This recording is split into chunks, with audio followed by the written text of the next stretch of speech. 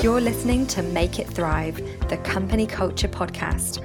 I'm your host, Lizzie Benton, culture consultant and founder of Liberty Mind, and I want to inspire people to create unique company cultures where our human potential can thrive.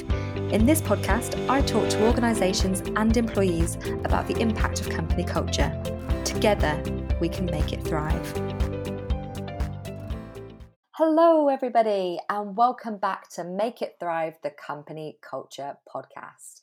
We're in Season 7, Water Cooler Conversations, where we're telling it like it is on a variety of company culture topics. On today's podcast, I have joining me Kelly Jackson, Chief People Officer at Luno. With over 13 years experience within the people space across a number of industries, including technology and financial services, Kelly is currently Chief People Officer at Luno, a leading cryptocurrency business whose mission is to upgrade the world to a better financial system by making it easy for consumers to buy, save, and manage their crypto in one place. A very futuristic business indeed. Prior to this, Kelly was Chief People Officer at World First, where she helped to scale the fast growth fintech business, building a people first culture before its acquisition by Ant Financial in 2019. As a psychology graduate from the University College London, Kelly has always had a curiosity for what drives behaviour and how this applies in our workplaces. Kelly is driven by creating environments in which people can feel a true sense of belonging and therefore thrive, and is passionate about making the world of work better, which is no surprise why we get along so well. Kelly and I have had some brilliant conversations over the past year as we got to know each other and the work we both are doing in the culture space. And as always, it's been virtual, but I cannot wait to have a real life glass of wine with Kelly. But here's our conversation today, all about HR for PR's sake, lipstick on a pig, culture washing, making out your culture is better than it really is, and the PR stunts that we keep seeing around some of the biggest topics in company culture, and of course some of the epic fails we've seen from businesses over the past year. So let's get started. So today, our water cooler conversation is all around lipstick on a pig, the whole HR for PR's sake that has been getting my back up for the past few months, or should I say years, because let's be honest, it's not really something new, is it? It's been going on for so long. Yeah, absolutely. Absolute pleasure to be here, Lizzie. Really looking forward to our water cooler chat. So what are your thoughts on all the controversy that we have sort of seen over the past kind of few months? Because there's been a heightened amount of it since the start of 2021. And like I said earlier, it's not something that, you know, is new, but I think because some of the brands that are coming out, you know, with the huge brands that we've seen, like Brewdog, Netflix currently, while we're recording this, have recently got a lot of bad PR for some of the things they're doing in their culture. Basecamp a few months ago, there seems to be some of these big brands who have for so long promoted their really good company culture, and now there's kind of a few cracks appearing, and it's all kind of unraveling slightly. I mean, it just goes to show that you never know what goes on behind the scenes, right? It's a bit like a relationship where everyone's like, let's just present a united front to the outside world, and then behind the scenes something's going on. I do wonder how much COVID is exacerbating these tensions, right? Because all of a sudden, you've not only got your kind of work life that you're dealing with, but you've got all of the stresses that COVID has thrown at people. And so, I don't know, maybe some of the stuff that you could have accepted or not even noticed in your normal kind of company culture, all of a sudden just becomes magnified. And I guess if you feel that your particular company is no longer living up to, like, when the shit hits the fan, are they actually living up to what they say they are and represent? And you couldn't get a bigger crisis of like how to lead your people than through an 18-month pandemic. Yeah, it's so true. It's not even like an easy situation to go through. Like, it's an absolute chaos, anarchy, and like you say, like living up to things. They, so much promote on their values about what they're about. And I read this really good quote about, it's not until you hit a crisis where you really actually live up to your values, and whether companies are leaning back on those enough, or whether they're kind of, again, it's kind of nice to have, not really something that they're practicing in its essence. And I also wonder whether it's easy to get carried away with your own positive press, right? Yeah. And so if you're doing things at whatever stage that are resonating with your employees, and it's, really like you're on a roll in a like positive direction, complacency slips in. And I think one of the biggest values that companies and leaders need to have is humility, because your company will not have ever gone through every single moment it's going to in its entire life. Companies are constantly evolving every time you bring in somebody new into your business, and these companies are scaling businesses, right? So they're bringing in lots and lots of new employees all the time. Teams are changing, culture's shifting. Like, if you just only buy into the positive press and start believing like your company ego identity, and you're not staying humble, like, it's a dangerous position to be in, because like you say, it only takes a small group of employees to become a little bit more vocal. There's loads of platforms out there where they can just kind of launch into whatever it is they want to say. And whether what they're saying is right or not almost becomes immaterial, because it's just, people believe that if it's out there, then there's got to be some truth in it, even if that's not the actual reality. Yeah. And it's those experiences, isn't it, as well? It's those employees' experiences. It's how they're perceiving something. So even if you are trying to create this very kind of positive, really inclusive kind of culture that you're putting everywhere, and I mean everywhere, like, I see businesses talking about it, not just on social media now. Thanks to social media, we can amplify these positive messages so much. But I literally see them turning them into actual PR and marketing campaigns. And it's kind of like, I don't know whether that to me is kind of crossing over a line of believing that you're perfect when you're not. And this idea of, because I know even last year when the whole kind of Black Lives Matter thing kicked off, Nike were huge at the forefront of treating that as a PR campaign. But then there was loads of things that came out, and I think it was some of their kind of exec board that said, actually, we've got some work to do ourselves, and we shouldn't be using this as a PR campaign because internally we've still got work to do. And I think that the Black Lives Matter movement, was just such a great example of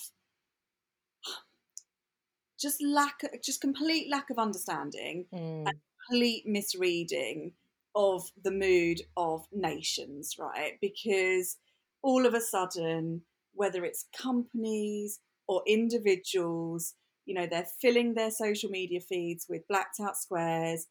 Very few probably understood the purpose of the blackout square. They put, like you say, PR statements, or they used it to kind of their own commercial gain. And then 12 months later, what's changed? Yeah. These same companies, how much progress have they made on doing things internally that would actually really make a difference? And I think it's, certainly leading a business, it's a really tricky position to be in, to stand publicly. I mean, there's a difference between standing publicly in solidarity and saying we are here in support. And, I love Brené Brown, because I think she has a quote which is, I'm not here to be right, I'm here to do right. Yeah. And I think that's phenomenal, because so often you can get in the position of like, we are right as an individual or as a business. we are right. And actually, no, we're not, because if we were, and you looked at our boards, you would see complete representation, and you don't. And I remember for Black Lives Matter, someone had started an open source Google sheet with all of the companies that had put their PR statements out, Wow. and then a link to their board page, and basically just slammed the vast majority of these companies, because they're like, look at their board structure. Oh, they're all predominantly white, or they're all predominantly men, and it's just very inauthentic, I think. But do you feel, as consumers, like Nike is obviously a consumer brand, right? Do you think consumers care? Oh, yeah.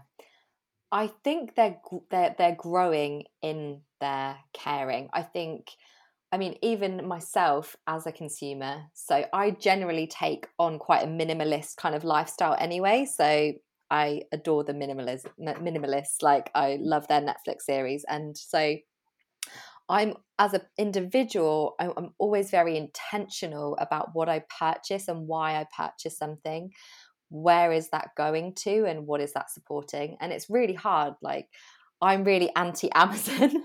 And it's really hard because you're encouraged so much because of that instant gratification of, I can have this here with me within literally hours. I can have it in my hands and I can use it. And it's really, really hard. And so I think it's difficult because that you're constantly getting these brands who are satisfying an instant need, and kind of almost re-educating yourself away from almost that addiction of that instant gratification is really hard. And I know recently I kind of spoke out on LinkedIn about the Lush and ASOS collaboration. Yeah. And I really struggled with that personally, because I've always been a huge supporter of Lush. I love their products. We've used a lot of their products. My partner has really bad psoriasis, so a lot of their products have been really good for that. And I was really disappointed that they collaborated with ASOS, because they're a fast fashion brand to begin with. Like, I don't believe in their ethical standpoint. They can try and say that they're doing all of these good things, but they're still producing fast fashion. Yeah. And then the second thing, was the fact that, like, their ethics don't match up. So Lush are promoting one thing, ASOS are promoting another thing, and now they're partnering up. To me, that's just a commercial partnership. That's not an ethical partnership. And when you also look at their company culture, and I did a bit of an investigation, and most of the reviews and ratings of the ASOS company culture are dire. They get well below 3 in most ratings for employee experience, compared to Lush, who, while it's really annoying to get pretty much attacked every time you go in the shop, at least they actually genuinely care about their products, and they're really passionate about it. So you can tell that the teams, like even their retail teams, which retail is struggling right now, they're struggling to adapt to it, but Lush have always had this really passionate team of people who can, you can say, oh, I've got this or I've got that, and they'll try and help you find a product or try something in the store. Like, they're with you on the journey of purchasing something.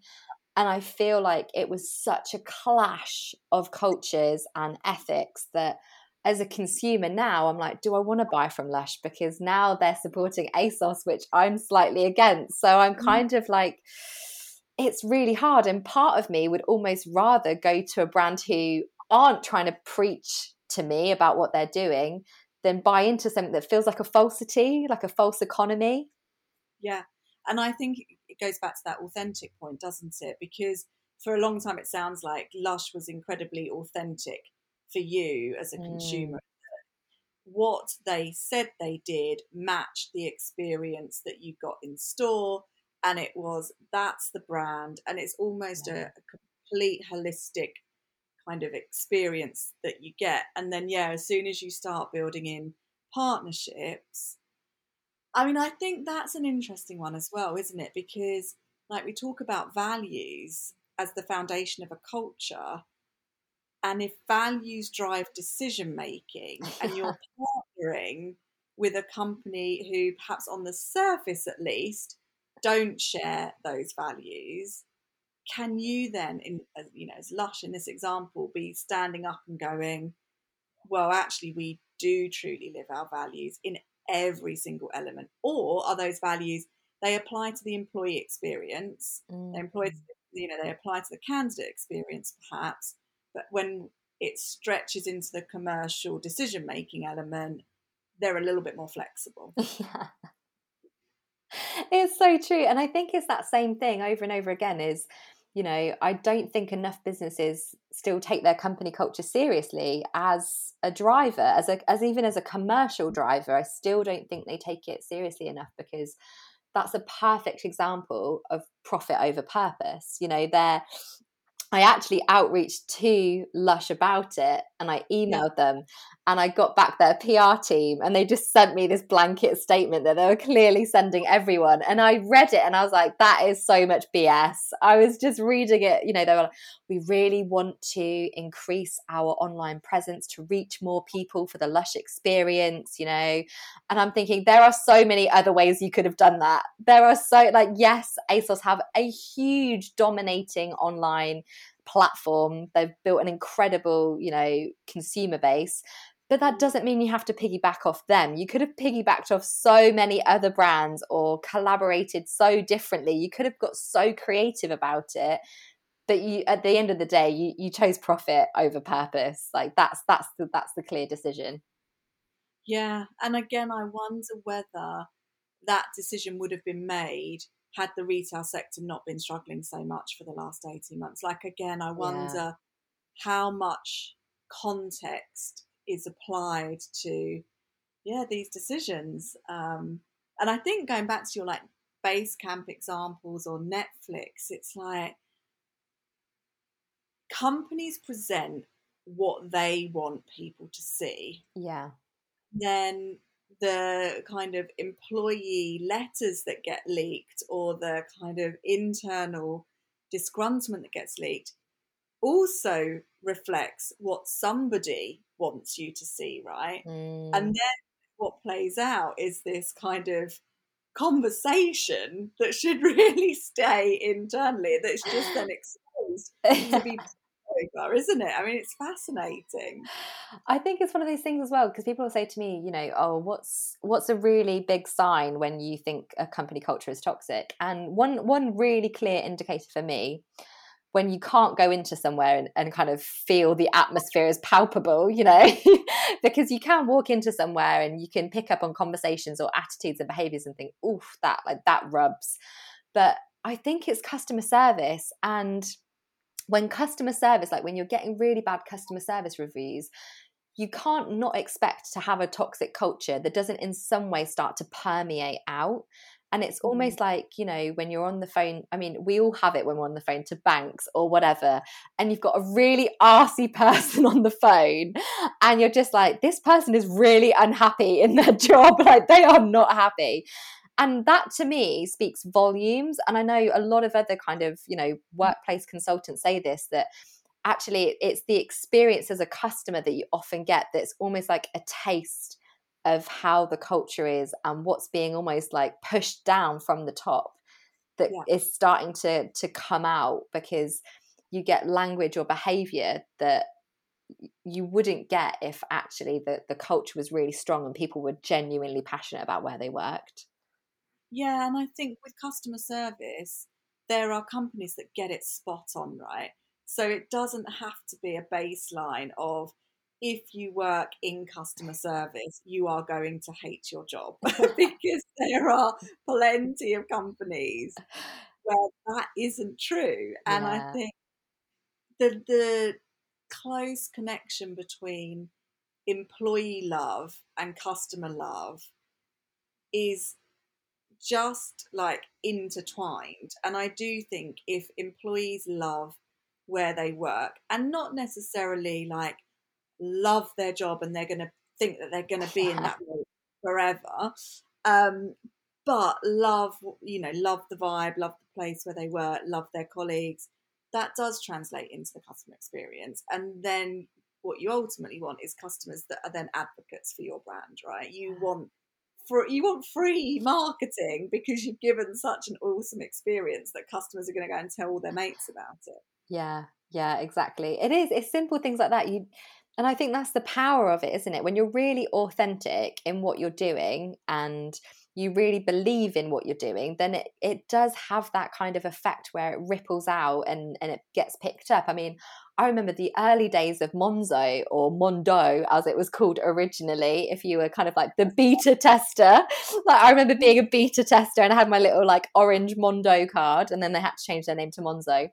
But I was so excited that they were changing banking, all the frustrating things that you hated about banking and all of that. And it was kind of like, then they changed it, and it was, and I was, telling everybody about it. And that's what happens when you become like a brand ambassador. And then you start to hear of all the amazing things they do also for their people and all of that. You just become like a really big fan of the company, even though you don't work there. And I think that has so much more power in it than this kind of really inauthentic PR and social media stuff that you see going on. It's like, well, do the very customers who actually buy into your product or your brand or your service, do they shout about you? Because that's when you know you've got it right. Yeah. And I think the Monzo example is a great one of building community, right? So Monzo's always felt, and I know they're having like their own kind of challenges and stuff, but it always had felt like they were on the side of the customer, the side of their employees, like they were building this community where the boundaries between employees and customers were pretty blurred. So like you could be their customer, but then look on their website and see how they wrote about their approach to diversity and inclusion. And I remember when gender pay gap reporting came in, and the first time I had to write the gender pay gap report for my previous company, I'm like, who does this really well? Monzo, right? Because it felt super authentic and it felt very transparent. And it's like they're going to give you a window into what's going on for them. Again, was that 100% transparent? Maybe. I mean, who knows? We don't know. But I wonder whether there is a point at which that level of transparency is considered naive, and actually as a company gets to a certain scale, it's like, is that sensible for us as a company anymore? And I don't know that I have the answer to that, but I wonder whether this like tech startup scene, it's usually about disruption, challenging the status quo. It's like, I am an advocate for the consumer and I am going to fight the status quo on behalf of them.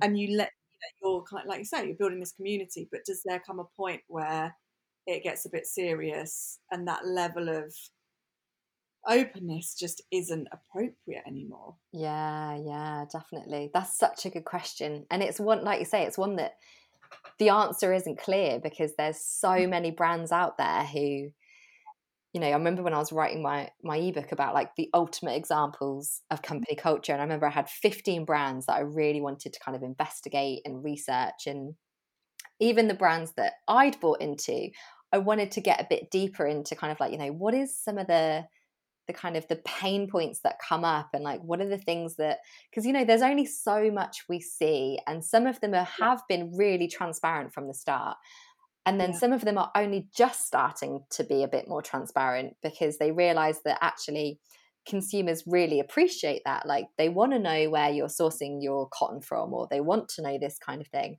And I think it is a really hard balancing act, and something that, because the truth is we're never going to please everyone. Like what we do with our company cultures, we're never going to be a perfect fit for everyone. It just doesn't work like that. And there might be things that a certain company do that you don't agree with, but that's maybe that's fit for who they're trying to employ and who their customer base is. And maybe there's other brands who you know, maybe they're a bit too transparent, and then it becomes almost commercially dangerous.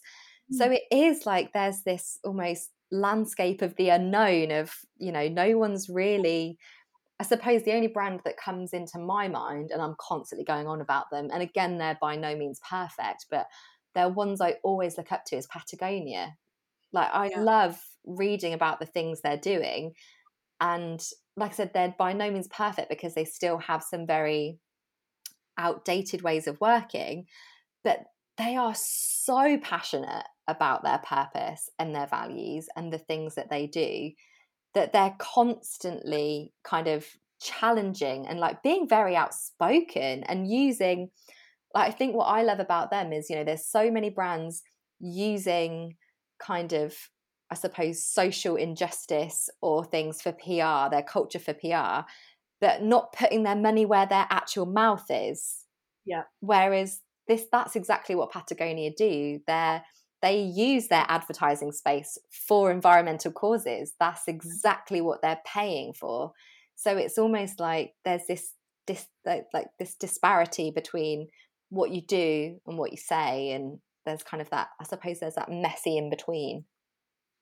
Yeah, and again, it's that yeah, you're absolutely right. It's the disconnect, isn't it? It's like consumers and employees are not stupid. Yeah. Like, it becomes really obvious when a company is saying one thing and doing either the complete opposite or quite far apart from, you know, what they're putting out on social media or in their PR statements. And yeah, it's definitely a sense of, I guess, trust. Like, do I trust as an employee or as a consumer this company? And I think depending on, like, I think trust is foundational anyway. I think, Yeah. like, the strength of our relationships are built on how much trust there is. Yeah. And in some industries, that trust is critical. Like, Yeah. we work in the financial services sector, right? We're dealing with people's money. If there is not trust in that relationship, then we might as well not be here, because it's so foundational. Yeah. But to your point earlier about employees creating customer experience, like, if we didn't have that trust internally, Yeah. that's gonna, like you say, it's just going to ripple widely out. Yeah. And it will affect how we're perceived externally as well. Yeah, definitely. Because I know there was a big like hoo-ha recently with the whole Basecamp saying, oh, we shouldn't talk about politics at work. And that really divided people. And I think that's like a real like standpoint in your culture, because only you know if people are equipped enough and are mindful enough to have those conversations. You know, like Yeah. we always say, never talk about politics at the dinner table anyway. Like, it's one of those things that, you know, like if you were brought up in a family where it's like, don't swear at the dinner table, don't talk politics, don't talk football. Like, if it's going to break it out into an argument, don't do these things at the dinner table. I was very much brought up in a household like that. So, and it's one of those things where it's like, okay, there are certain things we need to have conversations about within our company cultures. But in regards to politics, especially when things are, you know, we're very polarized at the moment with everything that's been going on over the past few years. And people do have such extremist views at times. Yeah. And it can massively impact communication, relationships in the workplace.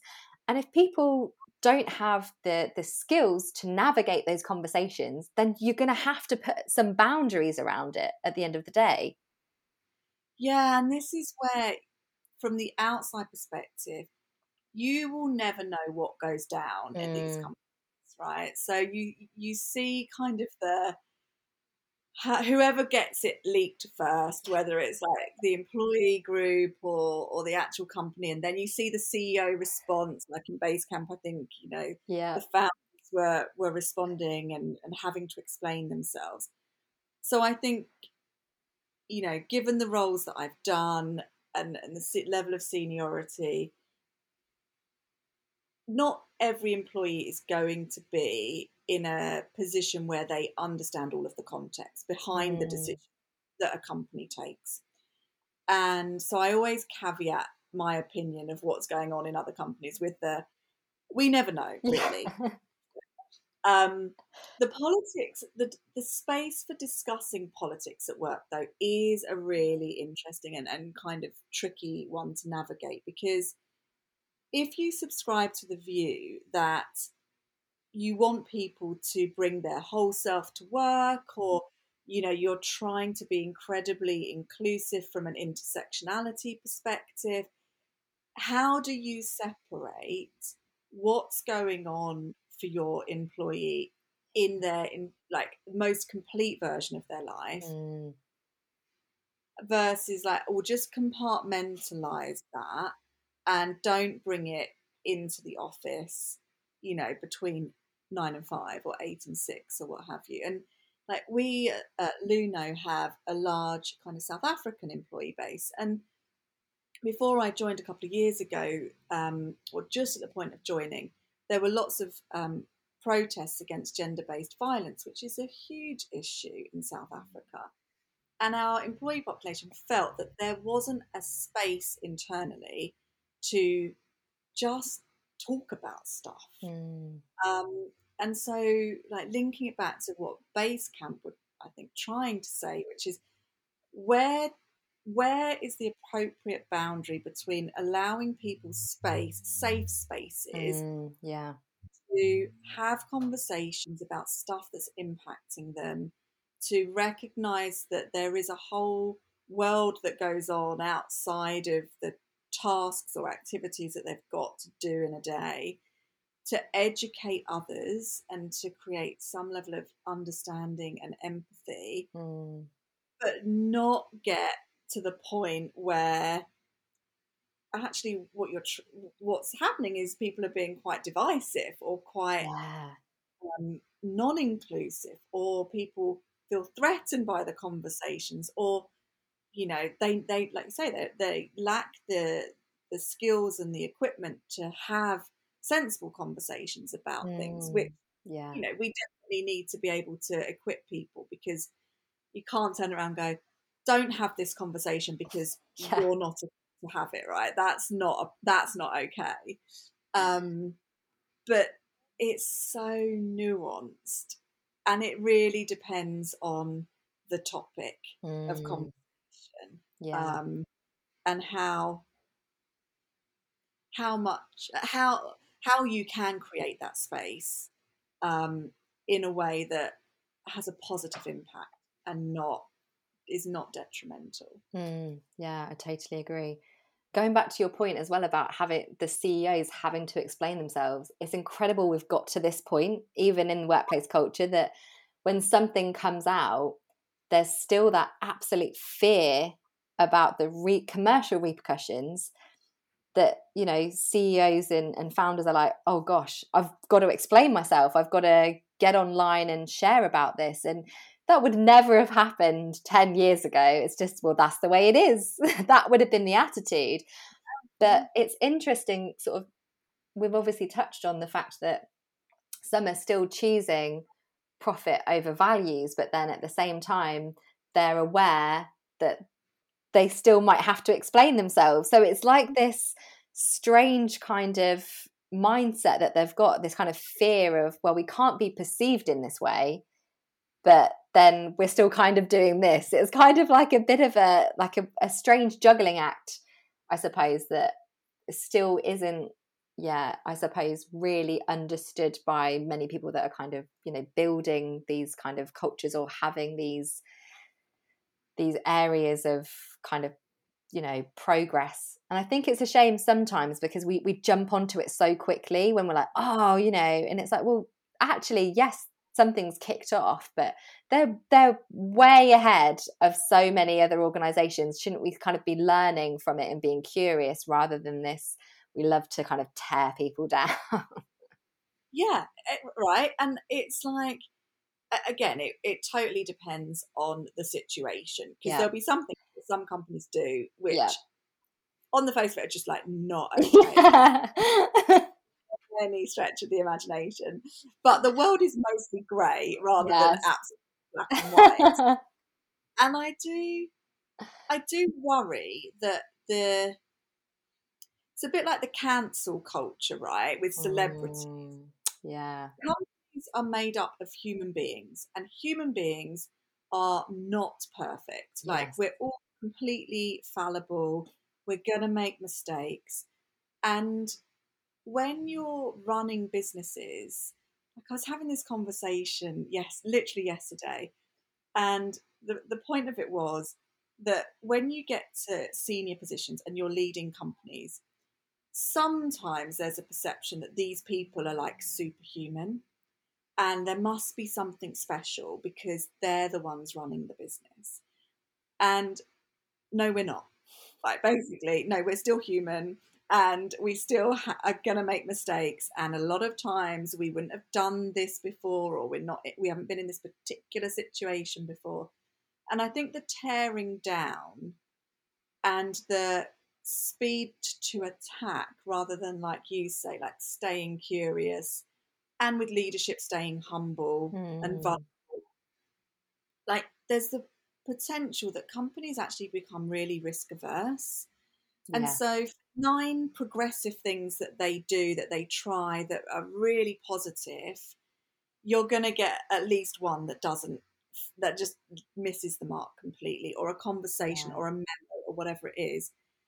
And I would hate for companies to get to a point where they just don't want to try anything Yeah. because they feel that somebody or some group isn't going to receive it in exactly the way it's intended. Because then what you end up with is potentially the complete opposite of Netflix's infamous culture deck, which was like, oh yeah, we have an expense policy and it's basically a sentence. And you potentially move into a scenario where you're protecting against every possible eventuality. Yeah. And who wants to work for a company like that? Like, that's just stifling. Yeah. So yeah, there's definitely got to be a conversation between both sides, which is staying, like you say, staying curious, staying humble, and not thinking that you're right. Mm. Likelihood is you're at least a little bit wrong. Yeah. Yeah, it's so true. I think what fascinates me as well is kind of, people, a lot thanks to some of these brands, have jumped on the culture wagon. So because of some of these brands, they have been disruptors not only in their field, but also in the way they've approached culture. So they've not just changed an industry or created an entire sector, but they've also completely adapted the way we've seen culture. And it's a real shame that sometimes it's kind of almost the fact that businesses look to these kind of, like you say, maybe we look at them, I sometimes joke like the gods of Google, like, oh, what are they doing next? Like everyone's always looking at what they're doing next. In terms of so much, not just in terms of technology, but in terms of their culture, because they've always been the ones to kind of do the quirky stuff or try and do the unusual stuff. And like you say, it's about that progressive mindset in the first place. What we did even 10 or 20 years ago in our company cultures would be frowned upon now, but who knows what we're doing now that could be frowned upon in the next 10 years. We just don't know. But staying open-minded and progressive should surely be where it's at, instead of this, kind of like, oh, we won't bother trying just in case we get called out for something. Yeah, absolutely. And what's so wonderful about work culture at the moment, or at least the community of people who are building work cultures with their businesses, is the willingness to open up and to share. Because for so long it's felt incredibly competitive. Like, it's still competitive because we're all Yeah. looking for engineers. Like, can you find engineering teams? It's really hard and everyone's struggling. So I don't know, there's obviously competition for getting great people in, but the sense that I get and the vibe I get from the people community especially is everybody wants to make the world of work better.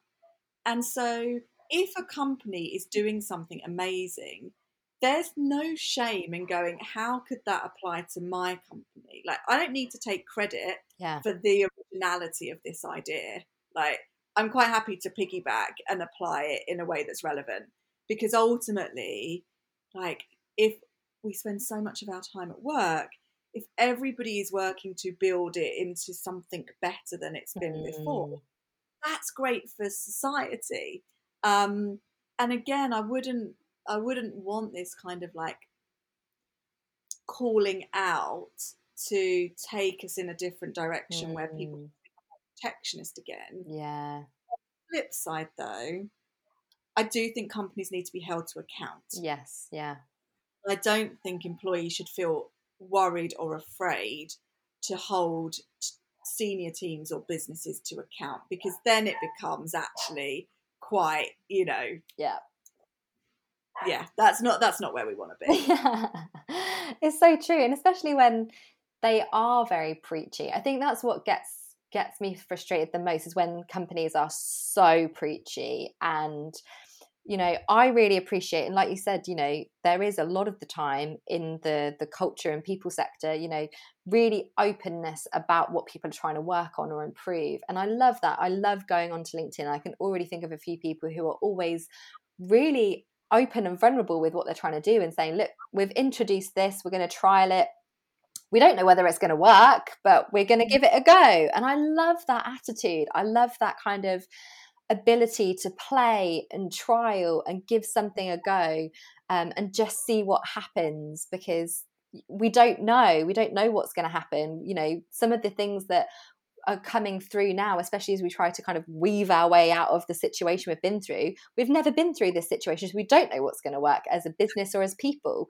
And you're right. It's that transparency and openness, and the opposite of that is like this very kind of like egotistical almost. It's like the complete opposite. And I think the reason I suppose I'm sometimes very vocal about calling people out is because I don't believe that you should preach one thing and preach it as well, really drill it down people's throats, whether it's like, oh, you should really use less plastic, but then in the background they're churning out loads of plastic.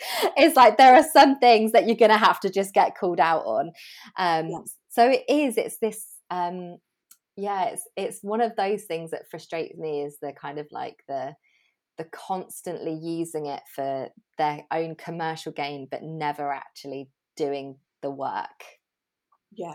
And I think that's the difference between making an honest mistake as fallible humans and deliberately and with intent misleading or misrepresenting stuff, right? Because they are completely different. And employees would be way more accommodating of an honest mistake, because again, if we want innovative culture, you can't expect perfection up front. So but that deliberate, willful misleading or disconnect, as we talked about earlier, between, here's what I say, it's like being a parent, right? It's like, I'm telling you need to go to bed early because sleep is good for you, and then mummy's having a few wines till midnight because she's had a really long day, and therefore it's like that as I say, not as I do approach doesn't work in business.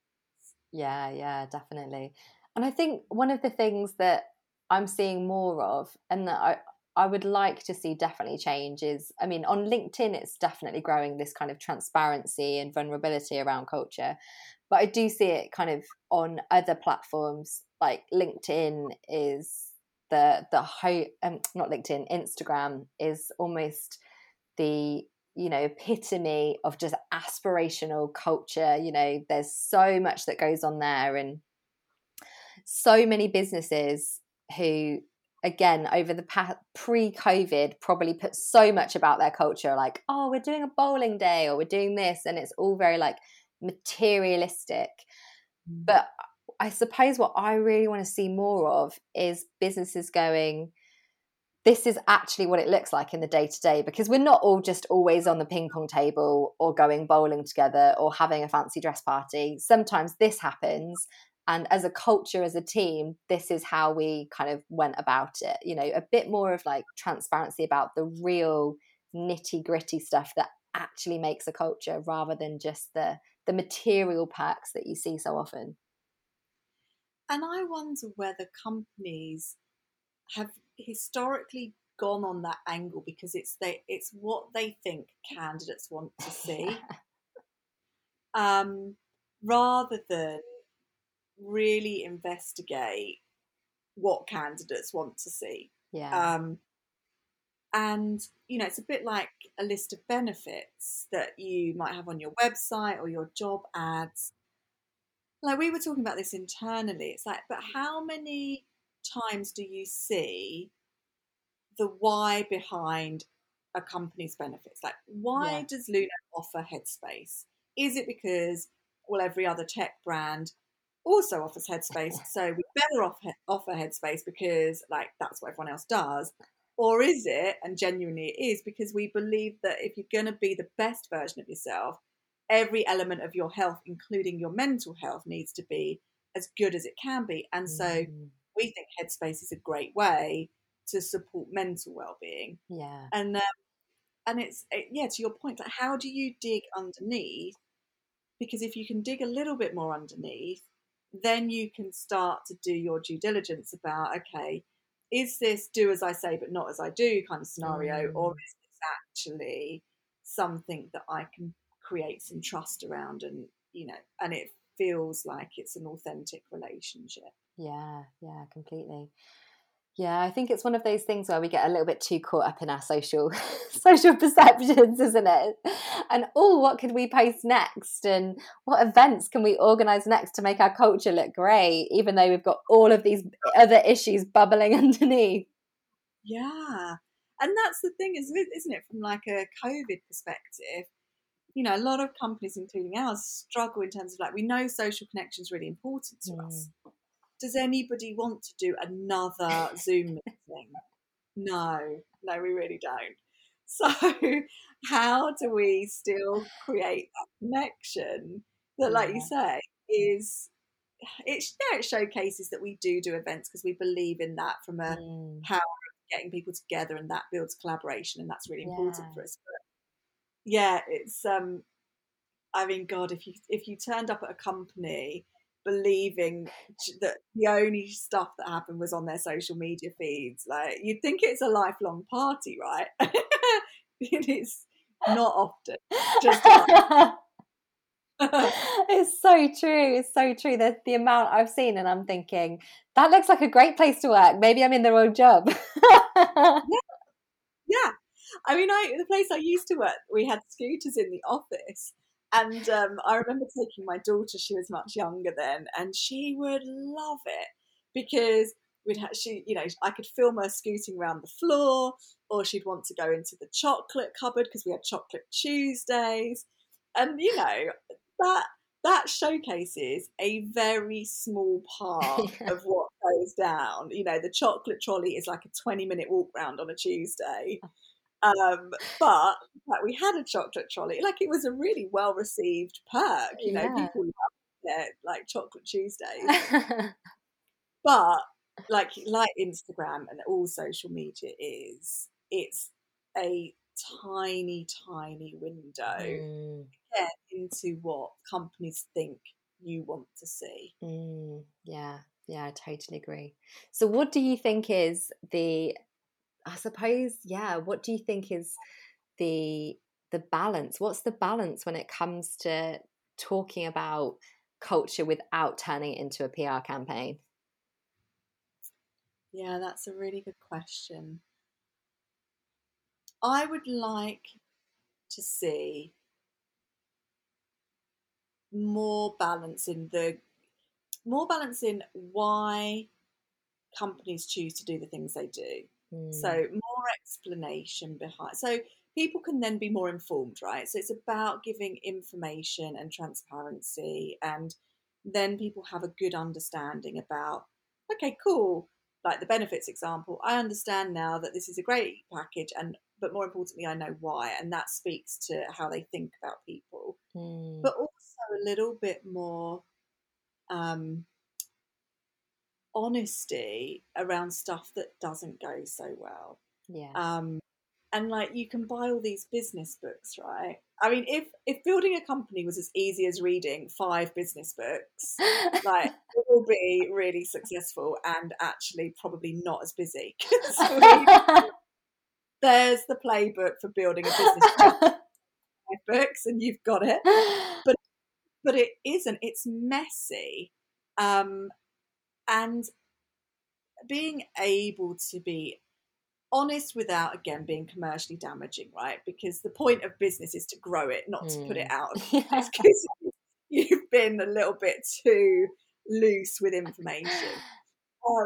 But that like messy middle, like you say, which just gives a bit of insight, and whether that's through the interview process or blog posts from the CEO or the leadership team, or standing up at company all hands and going, yeah, that didn't go well, and this is why we think it didn't go well. Yeah. I would just, like, I think ultimately it comes down to getting comfortable with being vulnerable. And I think that's really hard, because we've all been conditioned to strive to be the best. And it's like, if you're in the school system, the kudos goes to the top grades, right? The perfection, the like, do as best you can, and just hide everything that doesn't go so well. Like, no one wants to hear about the stuff that doesn't go well. But actually the stuff that doesn't go well is where you really learn. You know? And that's where the growth is. So I would just love to see a little bit more balance between what companies put out there. And I think that would build trust. I was talking about trust earlier. It just goes, yeah, we know deep down that nobody's going to get it 100% right. And they're kind of owning it. And if they own it in a way that feels lighthearted, bit of humour. Yeah. You know, I think humour goes a long way as well. Yeah, it does. I love that. That's going to be my takeaway from this chat, the messy middle. We need more of the messy middle. Middle. Get comfortable with the messy middle. I love that so much. Well, thank you, Kelly, so much for joining me on today's podcast. And I will put all of Kelly's details in the show notes as well. So if you want to check out some of the recent blogs she's written or connect with her, then I will put those in the show notes. But thank you so much for joining me. Pleasure, Lizzie. Thanks for having me. You've been listening to Make It Thrive, the Company Culture Podcast, with me, your host, Lizzie Benton. If you've enjoyed listening and want to keep up with all things culture, don't forget to subscribe. Thank you so much for listening, and I look forward to welcoming you back next week.